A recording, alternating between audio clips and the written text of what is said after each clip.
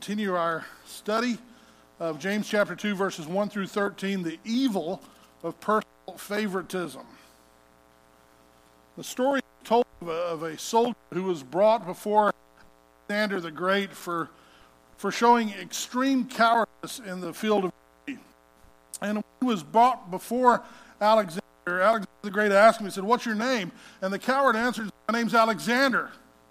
When Alexander the Great heard that, he just hopped up and he just lit onto the guy. He says, "Listen, you got to do this. You either got to change your name or got to start acting in accordance with your name," which was his name, right? I think that's a little bit about what James is doing to us here in the book of James. It's a little book that basically says, act in accordance with the name that you're associated with. We're Christians, right? Our name is associated with Jesus Christ. So in James chapter 1, verses 1 through 12, we find James saying, hey, act like a Christian in your trials. In James chapter 1, verses 13 through 18, act like a Christian when you're being tempted. In James chapter 1, verses 19 through 27, act like a Christian in regards to his word. In other words, do it, don't just in your Bible, highlight it, all that kind of stuff. James says your tongue should reflect your relationship with Jesus Christ. Your compassion for others should reflect your relationship with Jesus Christ. Your convictions, your lack of compromise on certain issues should reflect your relationship with Jesus Christ. Act in accordance with the name. Now, in James chapter 2, verses 1 through 13, he says, hey, if you're a believer, act like it with regard to the sin of personal favoritism, of partiality. Now, we began to look at this last week, and we defined, if you'll recall, favoritism as judging another's spiritual inward condition or worth based upon external conditions.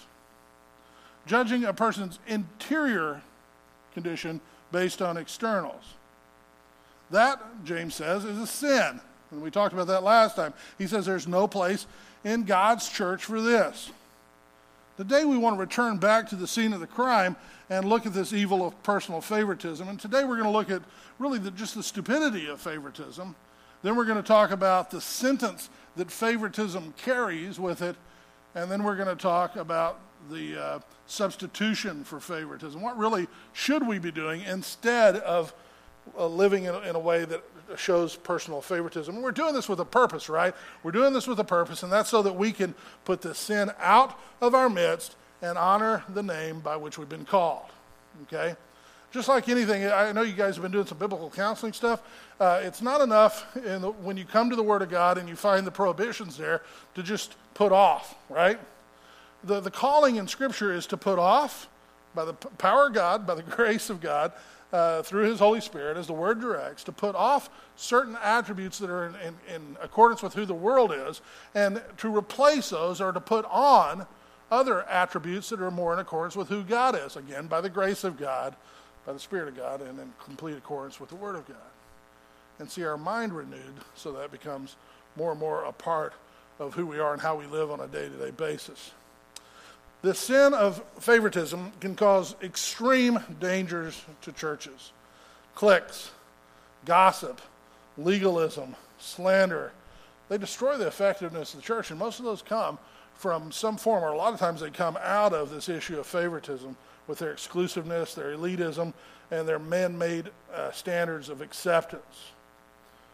So, a lot of places become these places where we accept you if you meet certain criteria as you come to us. Now, I'm not talking about biblical criteria, but I'm talking about external criteria. Some churches, you're not comfortable if your skin's a different color and you went in it for some reason. Should that ever be in the church of God? Absolutely not, right? Some churches you feel uncomfortable because everybody there's driving the really nice cars and you're pulling up in your Yugo or whatever, right? Should we be happy with that? Should somebody feel uncomfortable in our midst because of what they drive or don't drive? Certainly not. If your gene pool fits our circle, right? I mean, I've been to churches where everybody's kind of like has a German background or something like that, and you're outside that, it's like, If your music tastes are the same as mine, well, I like the oldies. Well, I like the new ones. Hey, listen, it's not about that. What are the words? What is God teaching? Or are we edifying one another?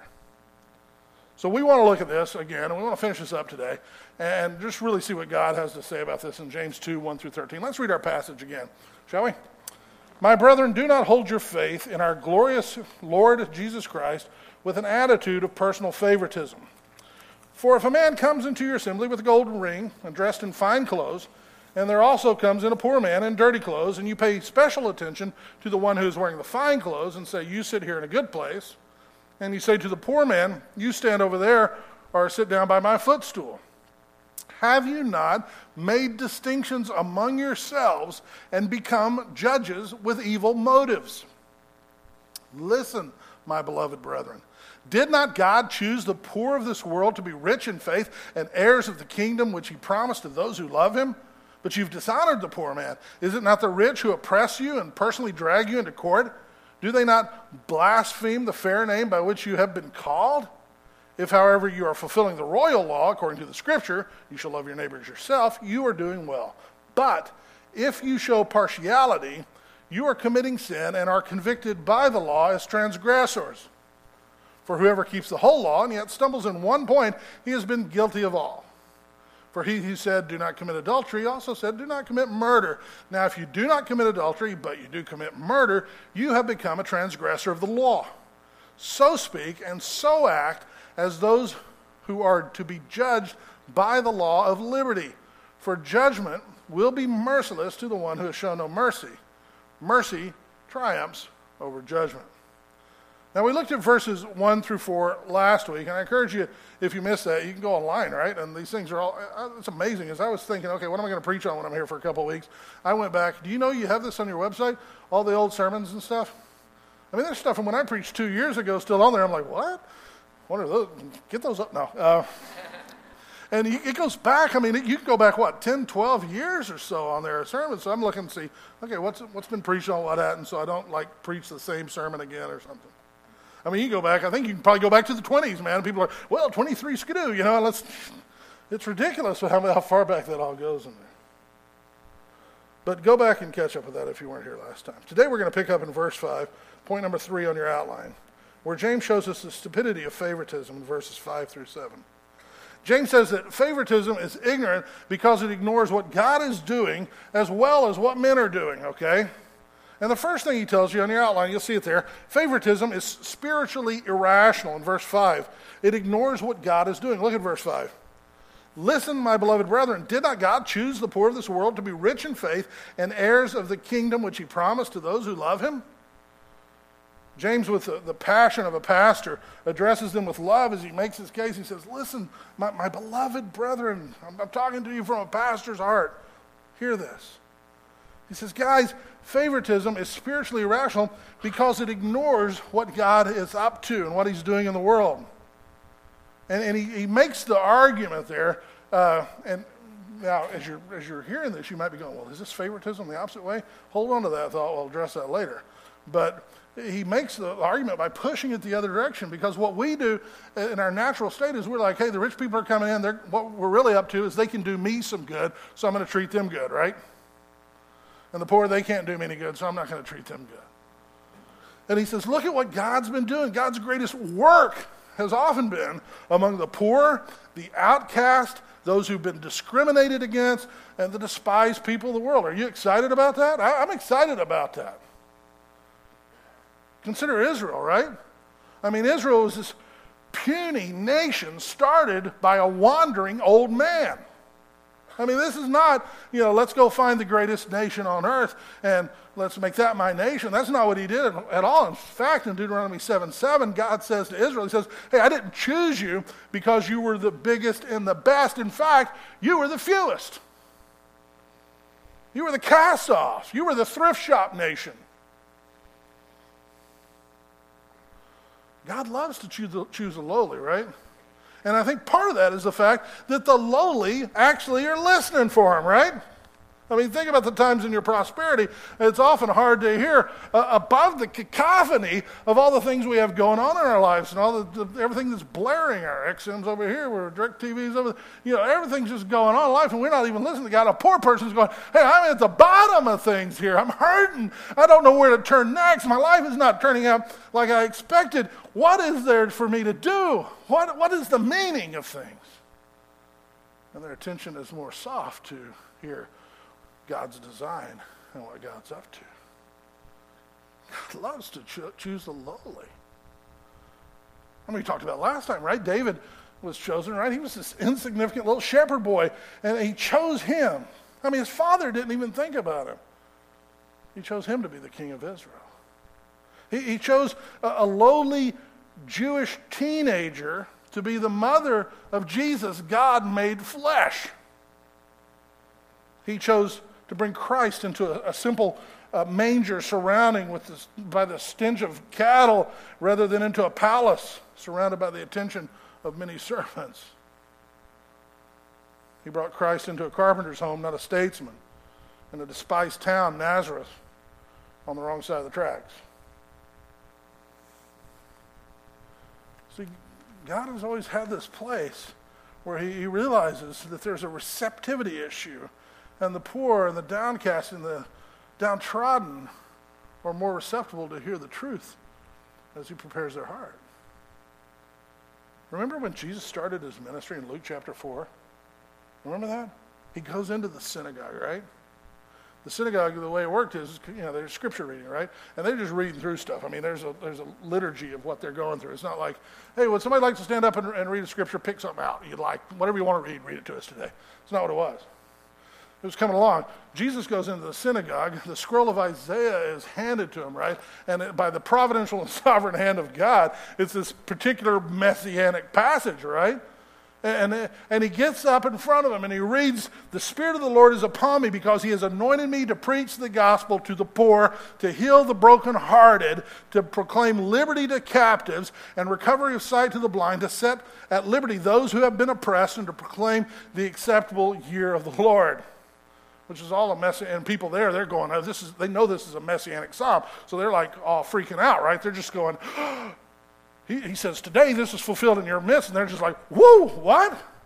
Did he just say what I thought he said? Excuse me, I need a stone. Because he just said he was the Messiah. Because they knew the Messiah, they knew the Messiah was coming with a purpose. And it was Teresos who were poor. This is not speaking financially poor, okay, only, or something like that. So don't read into it what we think of only as poor. To heal the brokenhearted, to proclaim liberty to the captives, to take the blind and give them sight. He's come to make change. He's come to take that which is hopeless and turn it into hopeful. You remember, I mean, we love change, right? Nobody likes change. Oh, we'll put it on a poster and vote for it, but when it starts happening, we don't want anything, right? No, we want hope, but we want hope according to our terms. This is the real situation. We are deep in the mire of the slough of despair, and we are caught, and we really have no hope apart from Jesus Christ. And so when the Messiah comes, he's not coming around sending out MasterCard, here's your MasterCard, here's your, better money and stuff like that. He's going, hey, I got something that really will help you out here. I have change. I have life-saving, life-changing change. That's awesome. Right? That's amazing. So much better. So blessed are the poor in spirit, right? For theirs is the kingdom of God. God's track record has a special place for those who have reached rock bottom. This is not favoritism. It's really an issue, I think, of receptivity. Because if it was favoritism, he would just only do that, right? And it would be based upon merely externals, and we know that, as we talked about last week, God knows the heart too. And so God, in his sovereign will, with his election, all that is doing his plan according to his purposes. But by and large, people who are self-sufficient are unresponsive when given the opportunity. So God in his economy doesn't give that opportunity always. if that makes sense to you. Were there rich people in the kingdom? Will there be rich people in the kingdom of God? You bet. Job was like, he was Donald Trump without the attitude, right? Job was rich, man. He went poor and he went rich. I mean, Abraham had a lot of stuff. He had so much stuff at one point, he and Lot had to go, let's go separate directions. The fields here can't even handle it. Joseph of Arimathea. There are these examples, right? By God's grace. So what James says, contrary to some liberal theologians, he doesn't say that only the poor are going to be saved, or even that by being poor you're going to be automatically a saint. Sadly, there are many poor who are still spiritually poor, and happily there are some rich people who are spiritual rich. What James is noting here is the person that doesn't have much understands much better than others often the spiritual poverty and dependency that God demands if we're going to follow him. We've all known some people in our life, I'm sure, that had nothing, man. No money, no prospects. Maybe it was you, right? God worked on them. Their life was attuned to him. At church, every time the doors were open. Man, just excited. But then all of a sudden, a little comfort, a little prosperity hit. They moved to the burbs, so to speak. And they started counting on themselves instead of God. And the next thing you know, tea time on Sunday at 10 a.m. is more important than the time, right? Materialism took control, and the view of God got blurred because the distractions came about.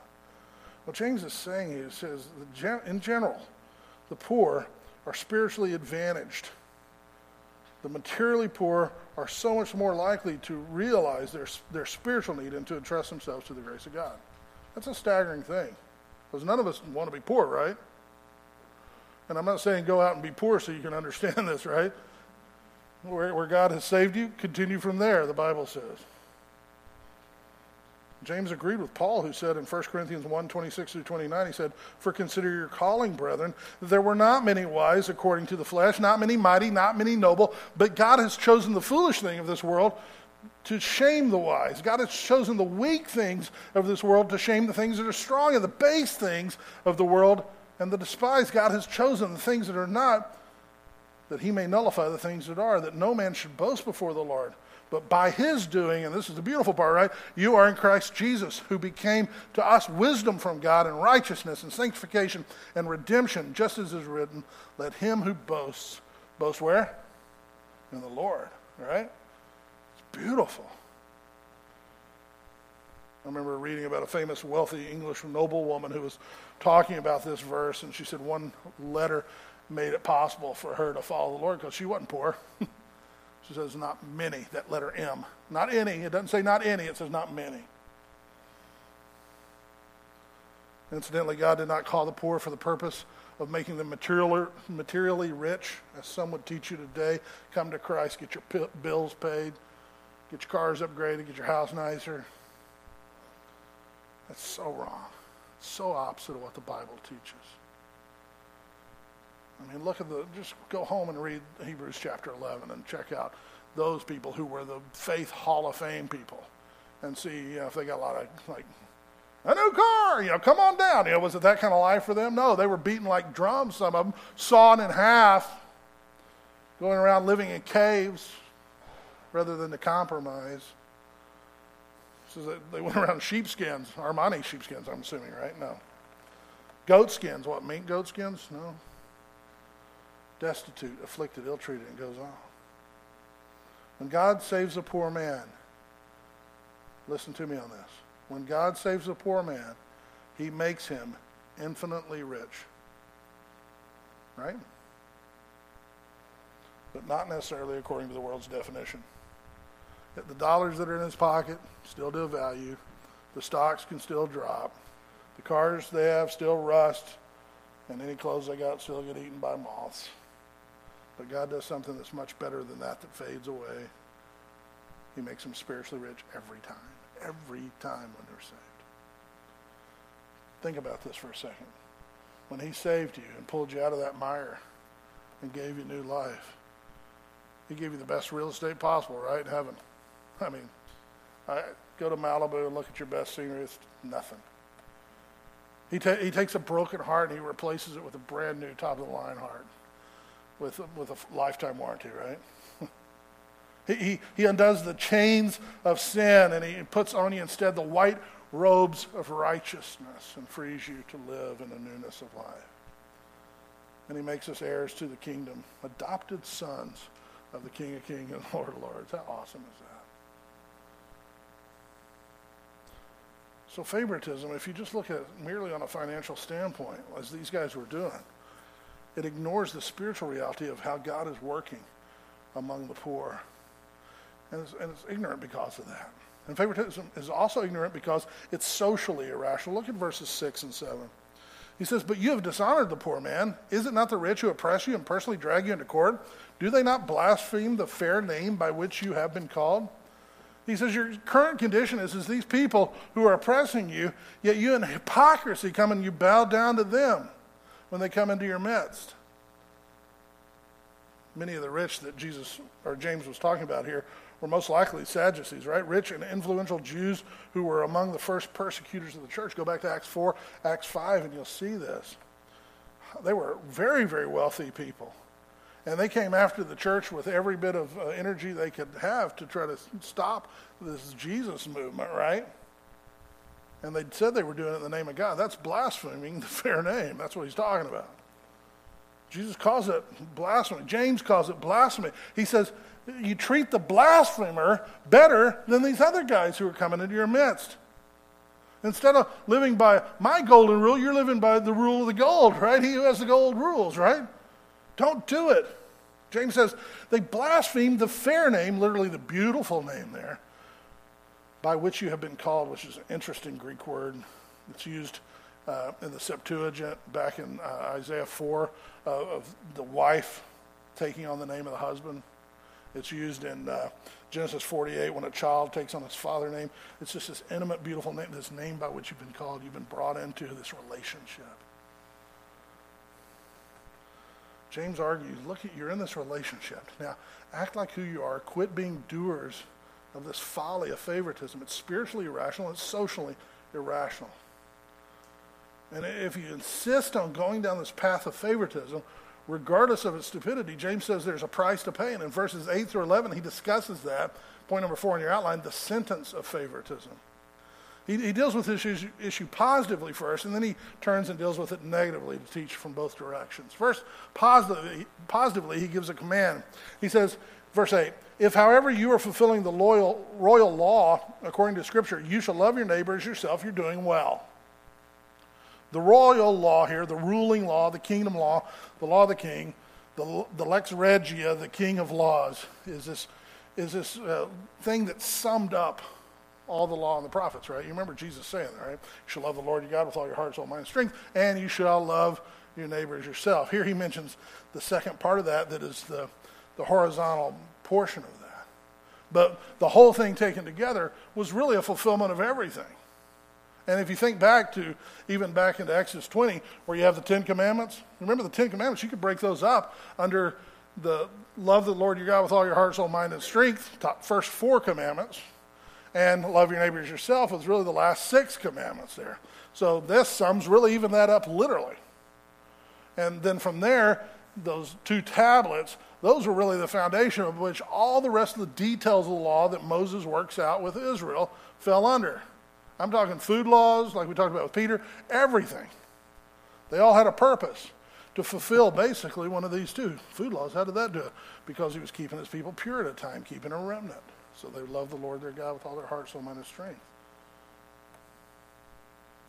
So no other gods. Don't make idols. Don't take the Lord's name in vain. Keep the Sabbath holy. These are all about loving God, right? And then don't murder. Don't commit adultery. Honor your father and mother. Don't steal. No false testimony. Don't covet. That's all about your relationship to your fellow man, the horizontal.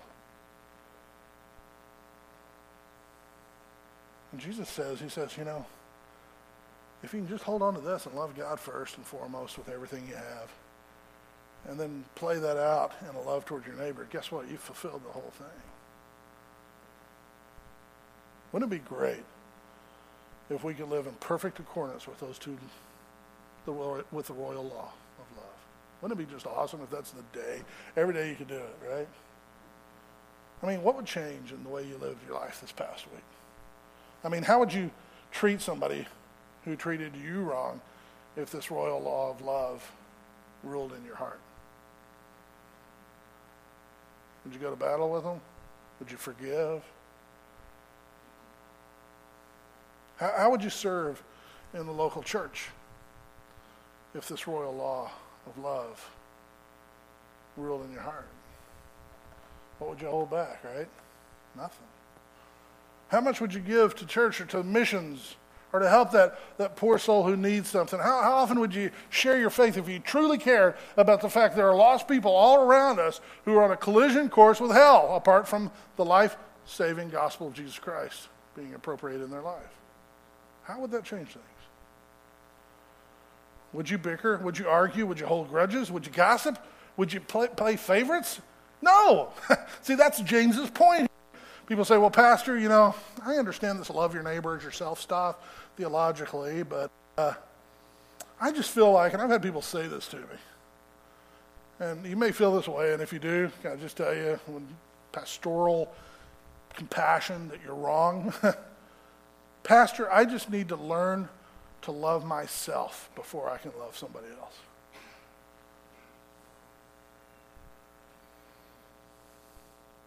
Do not buy in to that carload of baloney. Okay? In the last days, 2 Timothy chapter 3, verse 2, one of the first things it mentions about how people are going to be so messed up is they will be lovers of self. What? Wait, if that's the road to loving my neighbor, how can that be such a bad? That's a bad thing to be a lover of yourself. Why? Because lover of self says, hey, my brother here is hungry. I'm hungry. I have enough for one. Sorry. Love you. Right? Right? It says, to invest myself in discipling another person or sharing the gospel with another person means that I may have to pour hours and hours of my time, and I may not be able to play golf or badminton, whatever your, yodeling, whatever your hobby is. And instead, I was like, I'm here to be used up by you, God, in your ministry, however you want to see fit. That's love the Lord your God with all your heart, soul, mind, and strength, and love your neighbor as yourself.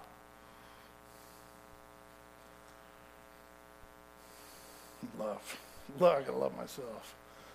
Nobody ever hated his own flesh, the Bible says so. Either the Bible's right or you're right. My beloved brothers, let us love one another and quit making excuses for our selfish desires. The Bible tells us that this royal law fulfills it all, and the fulfillment of this law is love. Love. Now, I love my theology, I'll be honest with you. And I realize that there are a lot of people who just preach the love thing all the time to the exclusion of theology. And so if we're not careful, we can knee-jerk reaction, and our pendulum can move the other way, where we're all about theology and we're not about love. Can I just say this is what the Bible says, and our theology needs to fit with the Bible, right? There has to be this component of love behind all of our theology. But there cannot be a theology less love in application. Romans chapter 13, verse 10 says, love does no wrong to a neighbor. Love, therefore, is the fulfillment of the law. Galatians 5:14, the whole law is fulfilled in you shall love your neighbor as yourself. I love what D.L. Moody said. He said, every Bible should be bound in shoe leather. And what he meant by that is it ought to have feet. It ought to be action-oriented, too. In other words, I'm not just going to sit here and study it, know it, and be the first guy in Bible trivia, whatever that is, to win the game, right? But that when I come to the Word of God, it's in a verse that is as strange as this set of verses is that talks about favoritism, that I have to come to the mirror of the Word, see the difference between what He wants me to be and what I am, and seek by His grace to have my life conformed more and more into the image of His Son. In other words, I can't just think it, and this is James's whole thesis really, right? I'm not just a hearer of the law, but I'm a doer who doesn't deceive myself. Seems like a long time ago, but when I first got out of college, The company I worked for, my job was, well, not my job personally, but I was over projects that we built refineries and petrochemical plants. And there's a piece of equipment in all these plants called a boiler. And a boiler does just what you think it does. A Boilermaker over here would know. You heat up, there's water in it, gets all heated up, turns into steam, right? The problem with a boiler is it's really hard to ever check, see how much water you got left in a boiler. You can't open like a radiator, right? When it's hot, you can't open it up or it's superheated steam, right? What they had on each one of these boilers was just a little piece of glass tube, and it was a gauge. And water seeks its own level, so whatever, it was running right up beside the tank, and when the water level would go down here, the water level in that glass tube would lower with it, because water is always staying to the same level. When the boiler was half full, the tube was half full. When the boiler was half empty, the tube was half empty. And James here is a very practical man, and he's not asking for a confession of faith from us. He's not evaluating our amens and when they're placed or our flowery prayers or anything like that. He looks at this as a gauge. He says, how are you treating others? That's a gauge of what's going on inside this boiler of your heart that is Christianity. How does it play out? He says there's a gauge, just like on that boiler, that gauge is a demonstration of our love to those around us when we don't play favorites, when we are reaching out with the gospel, when we are making disciples, when we are giving and sharing and coming alongside in love and truth. You know, in grammar, you got three persons, right? The first person is what? Somebody tell me. Lost them. Grammar. Anybody? Anybody know grammar? Raise your hand if you know grammar. Just go ahead. Any teachers? Grammar. First person. I. Second person. You. Third person. Them. He. She. You're it, right? All right. First person, I. Second person, you. Third person, him. Her. It. Singular. Okay? And there's a spiritual Christian grammar that we need to learn that's different from that, okay? It starts with the first person is who? He. All right? Second person is then you. And the last person, third person is I, okay? And that's really how the law of love is played out. The effect of us changing our priority scale, as it were, to love the Lord your God with all your heart, soul, mind, and strength, love your neighbor as yourself, and then I'll fall in filling all that up, is a staggering thing that have an impact and has had an impact upon societies. Ernest Gordon, in his book Through the Valley of the Kwai, tells the miraculous transformation that happened in a Japanese concentration camp in 1943 among Allied prisoners. In 1942, this camp was a cesspool, literally. I mean, it was mud and filth. It was a scene of grueling labor, brutal treatment by Japanese guards, hardly any food. The law of the camp was the law of the jungle, every man for himself, everybody doing what was right in their own eyes, so to speak. But if you came 12 months later, you find that the ground of the camp was cleared and cleaned. The bamboo bed slats had been debugged. The huts had been rebuilt and fixed. And on Christmas, 2,000 men gathered to worship Christ. And the question is, what happened, right? What happened in those 12 months? Well, early in that year, before that, there was a prisoner who was starving, right? And all of them were starving, really. And everybody was in need, and he was begging around and trying to find somebody who would help him, and nobody, of course, would. And finally, this one prisoner gives him his last bit of food that he has. He ate it, it sustained him, but the other guy who gave away his food died soon thereafter. They went in to clear out what little possessions he had, and among them, they're thinking, I wonder what maybe we'll find a secret of what this guy, why would he do that? It killed him, you know. Among his possessions, they found a Bible. They looked at it and wondered if it might hold the key to his willingness to give sacrificially to others, and they began one by one to read the Word of God. And soon the Spirit of God began to grip their hearts and change lives, and in a period of less than 12 months, there was a spiritual and moral revolution within that camp. And you see, the royal law had done its work, right? Here was a guy who just put that into practice. I've got enough for one. I'm going to love my neighbor as I would love myself, and I'm going to give it to him. And from that, the whole camp was turned around. That's pretty amazing stuff, isn't it? I wonder what effect we could have on our communities and beyond if we would begin to live out, by the grace of God, this royal love without compromise. Now, you're not going to do it perfect. I'm not going to do it perfect. That's not what we're called to. We're saved by grace. We're not getting saved by law, right? But it shows the heart of God, so that's the desire of how I want to live my life, right? In accordance with who he is. So I want to love him with all my heart, soul, mind, and strength. Not to earn my salvation, but because I've been saved and I want to reflect him and honor him, glorify him. I want to love my neighbor as himself because that's the way he loved. It's such a sacrificial way that he came and gave his life so that they might live. I think we would see a dramatic change, wouldn't we, in lives around us when Christians start acting like Christians. The church, there would be a lot of people leave the church because it's like, I probably don't want to be around that because I feel the pressure to be like that. I don't want to be like that. And there would be a lot of people come into the church probably too going, I've seen something that's real. I've seen Christianity in real life. There certainly wouldn't be any favoritism or partiality, classism, racism, that kind of stuff. Now look at this. James now turns in verses 9 and 10. He states the evil of favoritism negatively. The positive is, hey, fulfill the law of love, right? Love your neighbors yourself. Here's the negative to it, the consequence of favoritism. But if you show partiality, you are committing sin and are convicted by the law as transgressors. For whoever keeps the whole law and yet stumbles in one point has been guilty of it all. And he said, do not commit adultery. He also said, do not commit murder. Now, if you do not commit adultery, but do commit murder, you have become a transgressor of the law. He minces no words. He says, hey, if you show partiality, you're committing sin. Literally, he says there, you are working sin. He says, if you want to keep every bit of the law, you must work, and you miss the mark one time, then the penalty of the whole law comes down upon you. God has a standard, right? Matthew 5:48. You are to be perfect just as your Father in heaven is perfect. That's, if you're going to get there on your own, that's the only way you're going to get there. And you're not, right? I'm not. The problem is all of us sin, right? Romans 3:23, sin and fall short of the glory of God. We all deserve the penalty of sin. The wages of sin is death. It's not just physical death, but it's spiritual death as well. You might be tempted to say, hold on, preacher, if I sin just once, am I condemned? The Bible says yes. James says, if you keep the whole thing and stumble once, you're guilty of it all. One of the most beautiful places on earth, I think, is Yosemite. All right? I love Yosemite. It's just absolutely staggering the first time I went there. But you know El Capitan, that big monster piece of granite on the north side of the valley?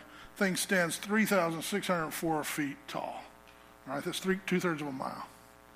Picture yourself up there on the top of that thing looking down that valley. People scale down that thing, right? Like, you nuts. I would go, if I was at the top of El Capitan, it's because a helicopter took me there, number one, okay? So we're up there, we got there by helicopter.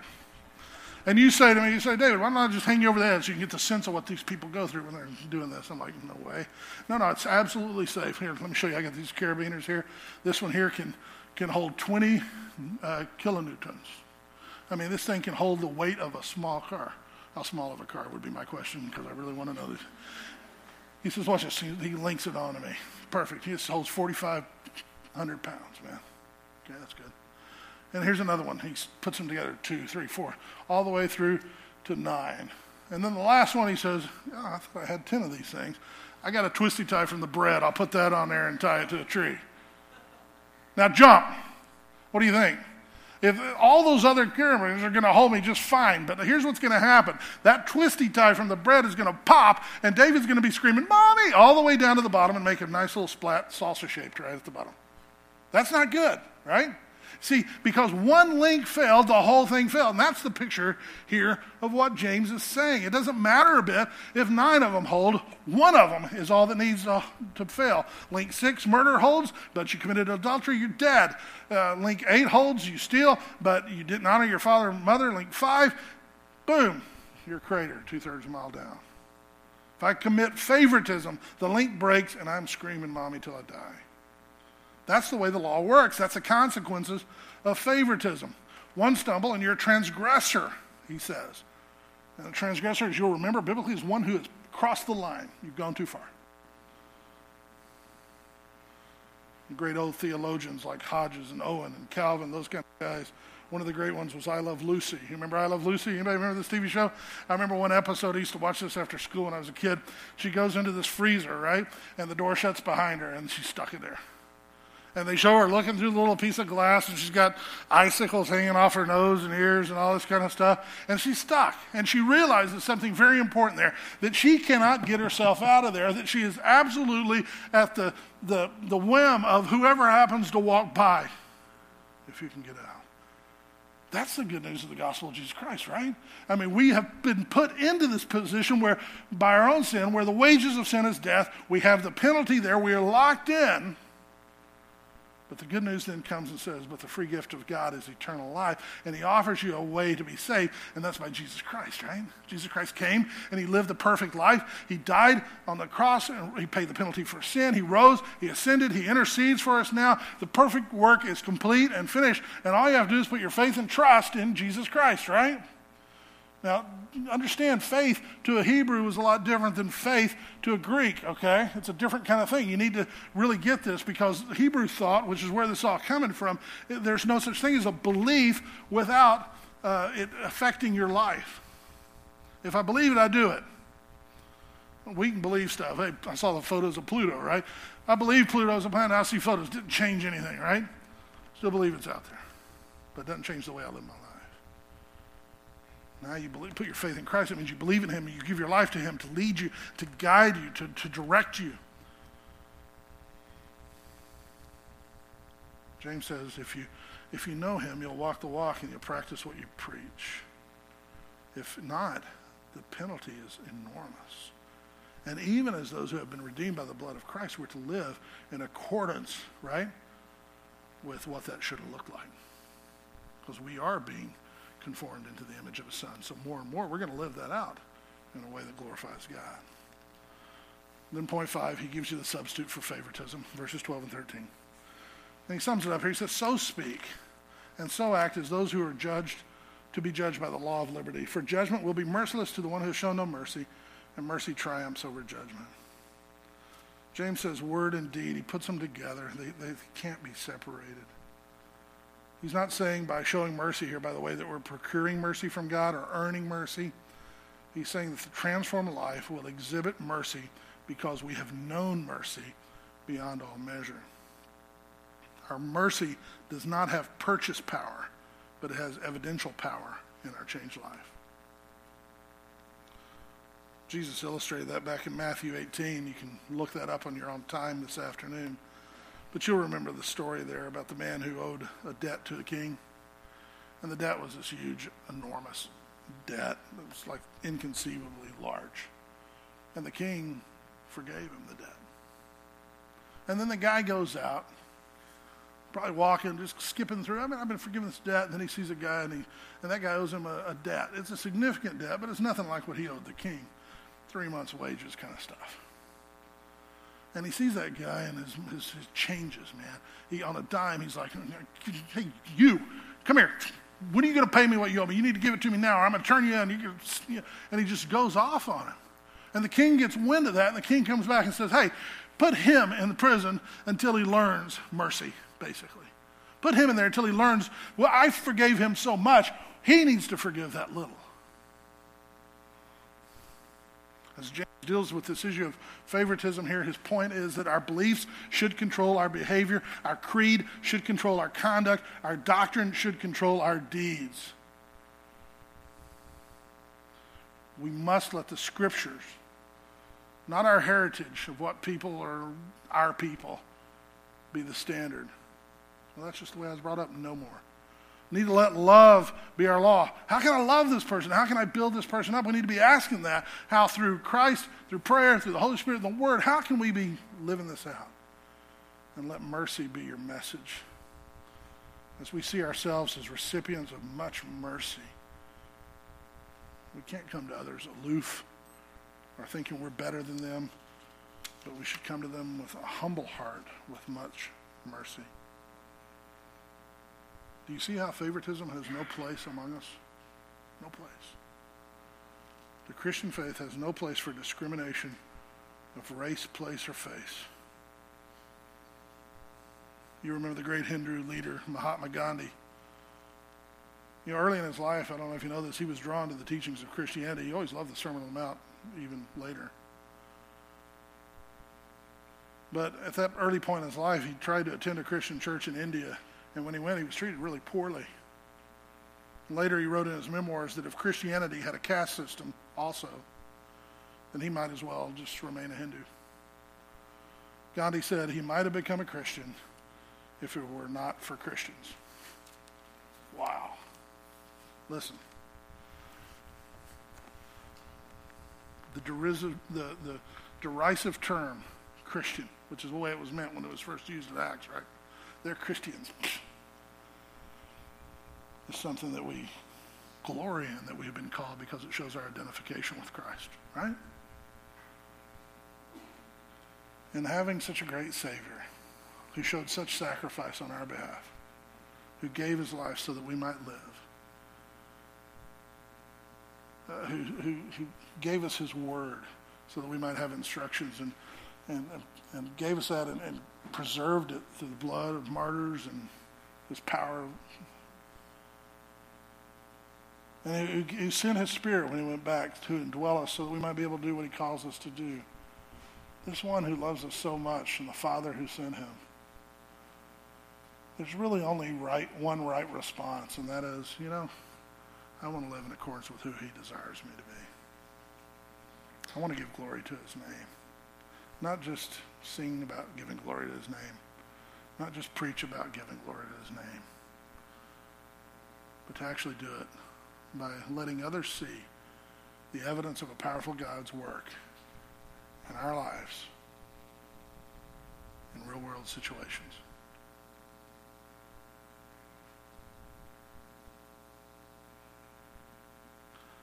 People say, well, people don't care about religion or spirituality or anything like that anymore. I submit to you that's not true. I think it's heightened right now, actually. But I'll tell you this much. What they're looking for, and the reason so many of the kids are leaving the church at 18 and things like that is because they don't see the real thing much, like Gandhi. And it's because we live our Christian life thinking, hey, it's awesome, I've been saved. And I'll do this and that, but I don't have to give it all. If you put your hand to the plow, you're not fit if you look back. That's what God's word says. We don't do that by our own efforts, although there is an aspect where we discipline ourselves for the purpose of godliness. We're saved by his grace, and we're changed by his grace, but we are to submit to his grace. Father, we thank you for this time together in your word. Lord, each one of these issues that we come across, including favoritism, is something that we all war with at times in our own souls. And we look at a guy who we meet and coming down the street and we think certain things about him before we've even had a chance to know him. Or may we not be guilty of that sin, seemingly little and acceptable in our world's eyes, but not acceptable in yours, Father. May we give glory to you with our lives, every bit of our lives, for your sake. In Christ's name, amen.